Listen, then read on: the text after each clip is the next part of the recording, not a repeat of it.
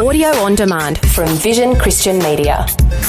The next time you're filled with worry, try talking to yourself.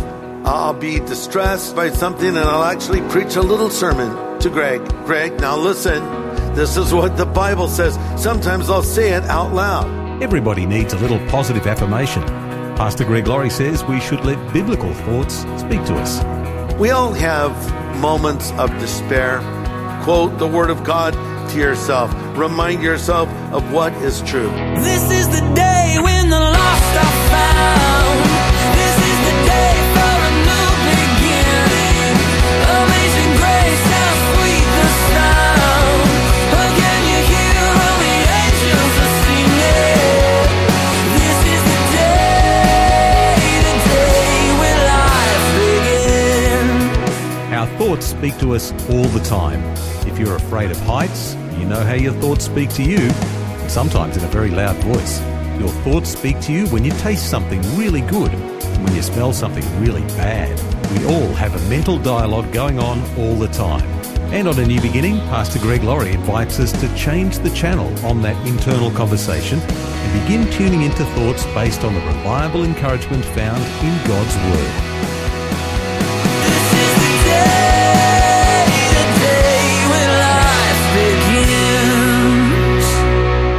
The cure to worry. And I'm going to be looking at Philippians chapter 4. So turn in your Bible. This is the last message in a series we've been doing called Quarantine Life. We've all been experiencing that together, haven't we? And these are the words of the Apostle Paul to the believers in Philippi. He was under house arrest. Why? Well, he had appealed to Caesar. He had been preaching the gospel. He was arrested. And as a Roman citizen, he had the right to appeal to Caesar. So now he's waiting an appearance before the leader of Rome. But it's a very uncertain future. He didn't know if he was going to be acquitted or beheaded. And plus there were some believers that were divided. Some were for Paul, some were against him. So he could be super stressed out. But instead of worrying, Paul is rejoicing and living in great peace. Instead of complaining, he gives to us the secret of victory over worry. Don't you want to know what that secret is? I'm going to give it to you right now. No charge. Look at your Bible. Philippians chapter 4, verse 4. Paul writes these words, "Rejoice in the Lord always. Again I say, rejoice. Let your gentleness be known to all men. The Lord is at hand. Be anxious for nothing." Or another way to translate that is, don't worry about anything, but in everything in prayer and supplication, with thanksgiving, let your requests be made known to God, and the peace of God that surpasses all understanding will guard your heart and mind through Christ Jesus. So, as we come to this last message in this series, there are 3 steps you need to take if you want to find the cure to worry. Write this down. 3 things you need to do if you want to find the cure to worry. Number 1, it's right praying. That's verses 6 to 7. Right praying. Number 2, right thinking. That's verse 8. And finally, right living. That's verse 9. Right praying, right thinking, right living. Let's start with the first one. Right praying. The next time you're tempted to worry, pray instead. We need to get into the habit of turning to God when we feel worry approaching and develop what we might call a conditioned reflex.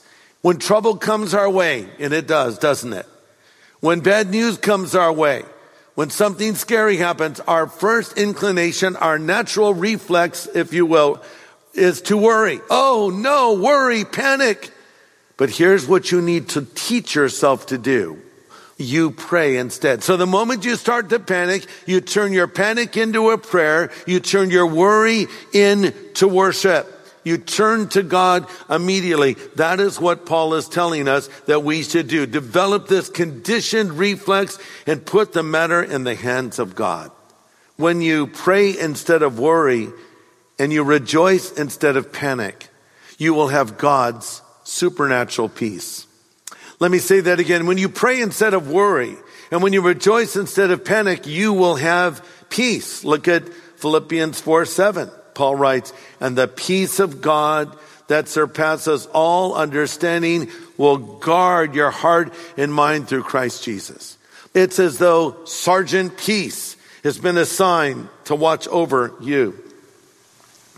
So when you go to sleep at night, when you lay your head on that pillow and your mind is flooded with worry, you can say, Lord, I cast all of my care upon you because your word tells me that you care for me, and you can experience the peace of God that passes human understanding. You see, it will stand guard over the two areas of your life that cause worry. That's the heart, our emotions, our wrong feelings, and over our mind, that's the wrong thinking. So if you want to overcome worry, it starts with right praying. And point number 2 is it comes down to right thinking. Look at verse 8, and let me just quote it from King James. It says, whatsoever things are true and lovely and virtuous, if they're of good report, think on these things. Here's a modern translation. Summing it all up, my friends, I'd say you do your best by filling your minds, by meditating on things that are true, noble, reputable, authentic, compelling, gracious. Think about the best, not the worst, the beautiful, not the ugly, things to praise, not things to curse. I put this passage to the test. I mentioned in my last message that our son Christopher went to be with the Lord. And I have to tell you that on the day that I found out that our son had died, it was the worst day of my life. And I felt as though life could have ended for me then. It was so devastating. I remember I couldn't stand. I collapsed on the ground. I wept uncontrollably for days and weeks. I cried more than any other time of my life. And I was in a state of shock initially. I didn't know it at the time, but I was. And then I was just numb. And I remember feeling as though there was a huge weight on my chest. Just an actual physical pressure I felt. I was constantly sighing. It was just such a heavy, hard thing. And I couldn't sleep at night because I couldn't imagine a world without my son. I felt like I was living a nightmare. So as I would get ready to go to sleep, all these thoughts would crowd my mind, these horrible, negative, scary, awful thoughts. And so I sort of ran them through what I called a grid of grace. I took every one of those thoughts and I asked myself the question, is this true? This thing I'm thinking, is it true? Secondly, is this thing helpful? Is this thing pure and lovely? Or is it the ugly and the worst thing? And I would actually veto thoughts, not going to think about that. Instead, I'm going to think about this other thing in its place. I was controlling what came into my mind. Listen, folks, this is Command Central. And as you can see, I don't have any hair here because grass does not grow on busy streets. Anyway, the idea is we have to consider what we think about, because what we think about ultimately affects what we do. Proverbs 23:7 says, as a man thinks, so is he. It is in my mind that I reason, I contemplate, I dream, I fantasize, so I can reach into the past through memories. I can reach into the future through imagination. So I want to learn how to think right. That's why I'm told over in 2 Corinthians 10:5 to bring every thought into the captivity of the obedience of Jesus Christ. So it's not just right praying that'll help you overcome worry. It's right thinking. You're listening to Pastor Greg Laurie, the Senior Pastor of Harvest Christian Fellowship in Riverside, California, USA. And this is A New Beginning. Thanks for joining us. And today, Pastor Greg is offering some very practical counsel from a message called The Cure to Worry. The next time you're filled with worry, try talking to yourself. I know that sounds crazy, but there have been times I've talked to myself. I'll be distressed or agitated by something, and I'll actually preach a little sermon to Greg. Greg, now listen, this is what the Bible says. Sometimes I'll say it out loud. We know that the psalmist did that. There's an occasion where he was overwhelmed with his problems. In Psalm 42, his emotions seemed to be getting the best of him, causing him to cry out, Why are you downcast, O my soul? Why are you so disturbed within me? So he's actually saying, well, hey, you, speaking of himself, why are you so down? What's wrong? And then he corrects himself and says, put your hope in God, and I will yet praise him, my Savior and my God. That's called talking to yourself or preaching to yourself. You correct your own thinking. Sometimes you do it out loud. Quote the word of God to yourself. Remind yourself of what is true. Because listen, we all have moments of despair. We all have lapses of faith. We all have times in our life where we don't understand what is going on in our life. So that's why we need to turn to the Word of God. So if you want to overcome worry, it's right praying, it's right thinking, and the final point, right living. Right living. Philippians 4:9, Paul says, the things that you've learned and received and heard and seen in me, these do. And the God of peace will be with you. So it's doing the right thing. See, the problem is sin can infiltrate our life and mess up everything. And we can end up with our hearts being hard, or as the Bible says, having our conscience seared as with a hot iron. I mentioned earlier how if you touch something hot, you pull your hand back. Well, there was a time I was ironing a shirt. By the way, I have a very powerful iron. It's imported from Europe. And when it does a blast of steam, it's like no American iron I've ever seen. So I'll iron things with that. I don't know why I like to iron stuff, especially if it's really wrinkled. You know, so I ironed his shirt and I put it on and everything was right. And there was one little wrinkle on the shirt, like right here. And I don't know what I was thinking. Instead of taking the shirt off and ironing out the wrinkle, I thought, I'll just give it a blast of steam. So I took the shirt and I kind of pulled it out like this. I took the mega iron from Europe with the blast of steam and I hit it. And I screamed like a little girl. It was so painful. Later that night, I took my shirt off. My wife looked at me and saw a big red welt there. She said, what happened to you? I said, don't ask. Okay. So you don't want your heart to be seared as with a hot iron or have your heart get hard. That's why we want to live right. You see, living right with God results in experiencing the peace of God. The Bible says, you will go out with joy. You'll be led forth with peace. The mountains and the hills will break forth into singing, and all the trees of the field will clap their hands. Don't you love that verse? You'll go out with joy and be led forth with peace. Years ago, before I began preaching, I was a graphic designer, and I did an album cover where I illustrated this very verse. But that's how God leads us. He leads us with peace, and we go out with joy. That's a result of a relationship with the Lord. But I'm talking to somebody right now that doesn't have joy. They don't have peace. They have despair. They have guilt, and they have fear. You know, I remember before I was a Christian, I had a big hole in my heart. And I heard the gospel, and I'm going to tell you what the gospel is in a moment if you've not heard it. I heard what it meant to become a follower of Jesus and what Jesus could do for me. And I prayed a prayer asking Christ to come into my life.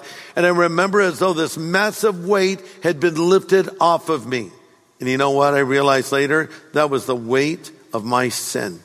And everybody carries a weight like that.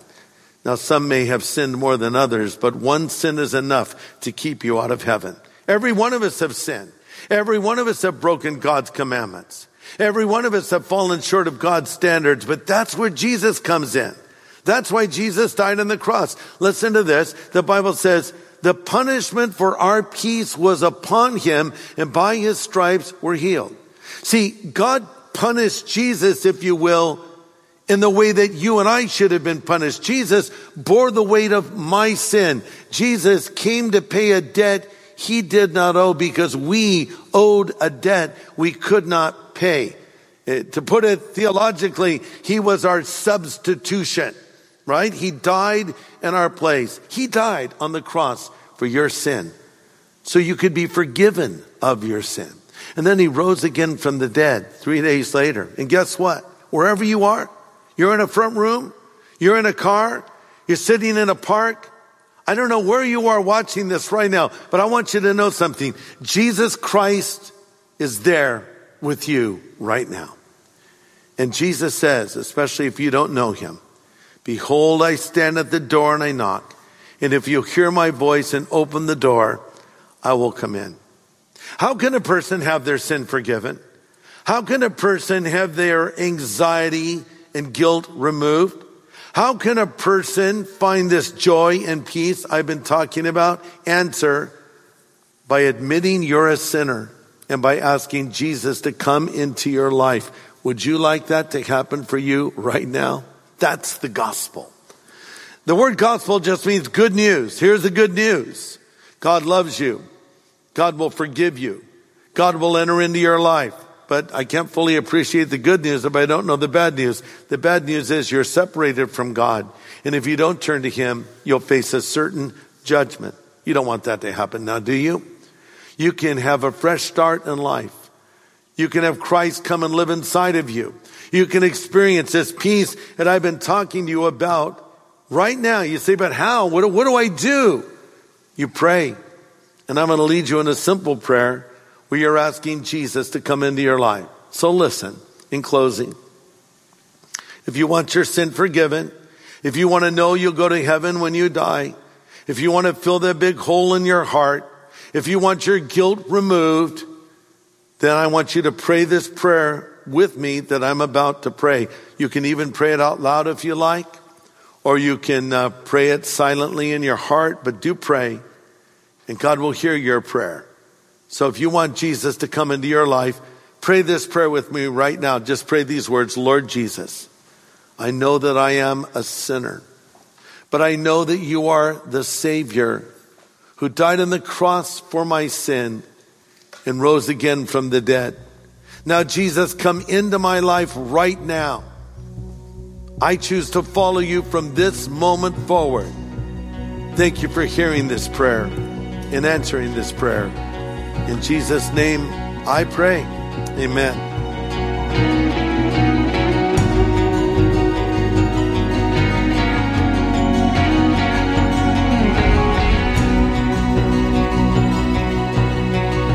Pastor Greg Laurie with an important prayer.